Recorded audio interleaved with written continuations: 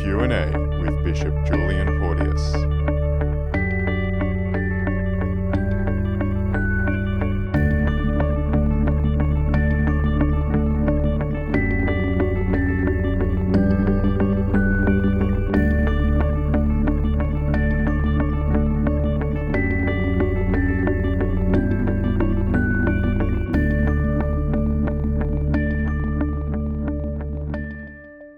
Well, we're back with another question and answer session with Bishop Julian Porteous. And I have with me Jovina Graham. Hello. And myself, Jeremy Ambrose. And we have a very interesting topic today for you. Because, Bishop, can I ask you, I've met so many new people, new friends of mine, and I ask them, what parish do you go to? And they say, we kind of go here and there, we shop around, we're not really based in one parish. And so I want to ask you about this, Bishop. I mean, have parishes reached their use-by date? Do parishes have a future? Or is the new, fad going to be this shopping around, or everyone just goes wherever they can, wherever they please? Yes, the question of the place and role of the parish in our life as Catholics is an important one. I think, firstly, it will remain the basic unit that nourishes our life as Catholics. Like, it's worth thinking for a moment of the fact that we go to the parish church to be baptised. We will receive our first Holy Communion in our parish church. We go to the parish church for confirmation. The parish church should be the place we go when we get married, to go along to our marriage. And of course, it's from the parish church that we're taken for Christian burial. So the parish church has traditionally had a very important role in the life of Catholics. It's really our spiritual home. And it has traditionally been, parishes have always been understood to be a stable territorial unit of the diocese. And then the diocese together, of course, are united with the Pope as a link to the universal church. But the parishes are really the concrete realisation of the parish, of the church for us. We belong to a diocese, but a diocese is a very large group. But it's really the parish where we come into more direct and personal contact with the church, with people. That's where the sacraments are celebrated. Now, the problem we have today is that there's greater mobility. People don't just live in the same village all their life, as would have happened in medieval times. You would be born in a village, you'd grow up in the village, you stay in the village all your life. And so your associations with the parish church would be at the centre of village life. It would be a place not only for Sunday worship, but for many other aspects of the life of the village. And so the parish was very much integral to the whole identity of being a Catholic. Now today, in large urban centres with great mobility, with people not staying in the one location all their life, they may have to move interstate, move overseas. There's so much more mobility in people's lives. So the fact of identification with one parish and a sense of belonging to one parish has very much diminished. However, I think the parish is still a vital unit for the church and for our lives as Catholics. I think what it requires, firstly, is for us to make an effort, because it does require more effort these days, to make an effort to say, well, this is going to be my parish. Now, at times I may need to go here, go there, but I'm going to involve myself in my parish. All right, Bishop. So if I am to make that commitment, and you've acknowledged that it is a commitment in our lives now to actually attend Mass at a particular place rather than the nearest church that we find on a Sunday, what does that involve? What does that kind of commitment to a parish involve? Does it always mean we've got to be helping out with Masses and things like that? Or what does it mean? I think one of the things we need to examine ourselves about these days is whether we've allowed our participation in the church to be seen more as just being consumers. Like we will go along to a particular shop just to get what we want. We're not giving anything, obviously, to the shopping centre. We just want to use it for our own convenience. Now, that attitude can creep through into our approach to the church. We can see the church almost like a service centre. It provides me with Mass on Sundays, it provides me with the sacraments and so on. And people can adopt that attitude where they just see, well, the parish exists and I'll just use it when I need it. In other words, I'm not really making any contribution to the parish. And I think that's what we need to challenge that view and say, no, the parish is going to be as good as the people in it contribute to its life. And so I think we need to say to people, choose a parish. That means maybe you can't go every Sunday because of various circumstances, but choose a parish and say, I'm not just going to use it as a service centre. I'm not just going to become a consumer in the parish. I'm actually going to contribute to the parish. That may be very simple. It may be very simple. You sort of say to Father, look, I'm happy to help out in the reading roster or something. Or it can be that I'm going to endeavour wherever I can to attend that Mass to that particular parish. I'm going to try to get to know people in the parish. I'm going to try and become part. This is going to be my community, my home. Now, I may have to be able to do it for 5 years because I'm about to be moved somewhere else because of my job or something. But I am going to enter the life of the parish and contribute in some way to the life of the parish.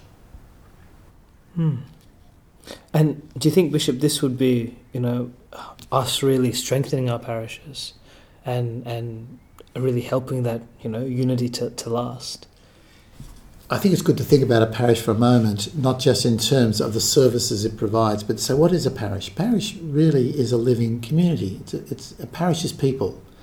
And the strength of a parish will be the strength of the people and their coming together and their participation in contributing to the life of the parish. Parishes these days do an enormous range of things. Sometimes you see parishes list all the organisations, all the services, all that they do, and it's very impressive. Very impressive. You see, these parishes are very active communities doing all sorts of wonderful things. But they do wonderful things because people in the parish have put their hand up and said, yes, I want to contribute. I want to be part of this. I want to express my Catholic faith by participating in the life of the parish. So I think the key thing is for a person to say, no, parishes really are important for the life and ministry of the church, and I want to contribute to the parish that I'm part of. Okay, so if young people are wanting to do this, I know it can be sometimes intimidating when you look at a parish and you think, well, I want to commit to this parish, what can I contribute? And all the roles are filled. You've got the really organised people of our parents' generation who are running the reading roster and running leadership committees and all that sort of thing. How can a young person really be involved in a parish that runs by itself already? I know sometimes parishes are slow to recognise new people who come along. I think we don't do that well as Catholics. And sometimes people can want to be involved but are never asked. And feel a bit awkward about coming forward and presenting themselves to contribute in some ways. But I think it's probably, if there's a particular work in the parish that you're interested in, even if you don't go along to the priests, you could go along to some people. Like you might be interested in St Vincent de Paul, and so you sort of recognise somebody in the parish who's doing work with St Vincent de Paul, and you're interested in that. You might go along and say, look, I'd like to help you. Sure, they'll grab you and give you a role to play with St Vincent de Paul. So there are ways that you could look at the parish, look at your own gifts, your own interests, your own time availability, and then say, I'll make an approach to somebody in the parish and offer my services to that person. Bishop, I have one more little question based on something you said earlier, but you often find people choosing a different parish because there's a nice church there to get married in. So what do you think about this? It's a very common thing these days. A lot of priests say, well, what tends to happen is people look first for the reception, and then they'll go and pick a nice church, and then they'll try and find a priest who will do it. Well, it should be the other way around. But that's a bit of the reality today. All I would say is I think if we've built an association with a parish, we've grown up in that parish, and even if it hasn't got the fanciest church or the best location for me, I'm going to say, this is my parish. This is my community. And I've been in this church. I've prayed in this church, and somehow this church is part of me. Yeah. So even though it's not the greatest church in the world, and I really like a really beautiful church, they have lovely photos, I'm going to say, no, I'm going to get married in my parish church because that's who I am as a Catholic. I'm part of a parish community. Wow, that's quite a challenge. I have one final little question for you, Bishop. You talked about community before, and I love this idea of fostering a community in your parish. But often the only time you see people is at Mass regularly. Do you think we should all hang around in the church after Mass and catch up then, so that we can foster that community? I think it's important. This aspect of community is an important part of being a Catholic. Yes, our sacramental life, our relationship with God, of course, is central. But we're human beings, and we do need community. And I think we need community more and more today because the environment around us is so alien to our Catholicism.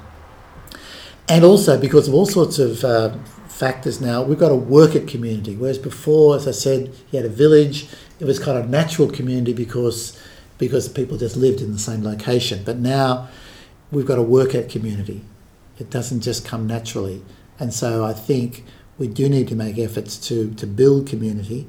And so that means sticking around after Mass, talking to people, may mean reaching out a bit beyond our own comfort zone, and particularly not just saying, I'm just going to be an anonymous consumer in the parish. Brilliant. Well, that was a really interesting exploration of parish life, and I think a bit of a challenge to us all young people out there. Yeah.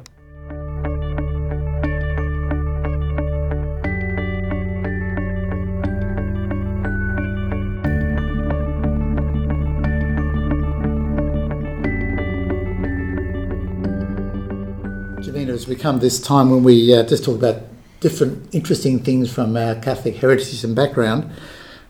There's a word that I'm sure we've all heard many, many times, the word carnival. Yes. And it's actually got a specific background in Christianity that I find rather interesting. The word carnival that we use today actually comes from the Latin, or two words from Latin, the word carnis, which means flesh, and the word levare, which means to remove. So if you want the origins of the word, which seems rather strange to us, this whole idea of removing flesh, in other words, not eating flesh, that's really what it means. And again, it's interesting because it's connected with the traditions and practices around the season of Lent. As you know, the season of Lent was a time of fast and abstinence, and in medieval times, the abstinence was quite extreme. People would actually abstain from the eating of meat throughout the Lenten season. So the idea was that Lent's coming, we've got to have a big feast, and we're going to have plenty of meat. We're going to have a real nosh up and a great celebration and a great occasion, because this is the last time we'll be able to eat meat until Easter. Yeah. So the whole idea of a celebration, of a great meal together, a carnival, because this is the last time we can eat meat before Lent begins. Wow. So all those carnivals that come in spring and winter, very ill-placed indeed. They are, at least according to the ancient practices of the Catholic Church. Oh, interesting. In the words of the Seekers, the carnival is over.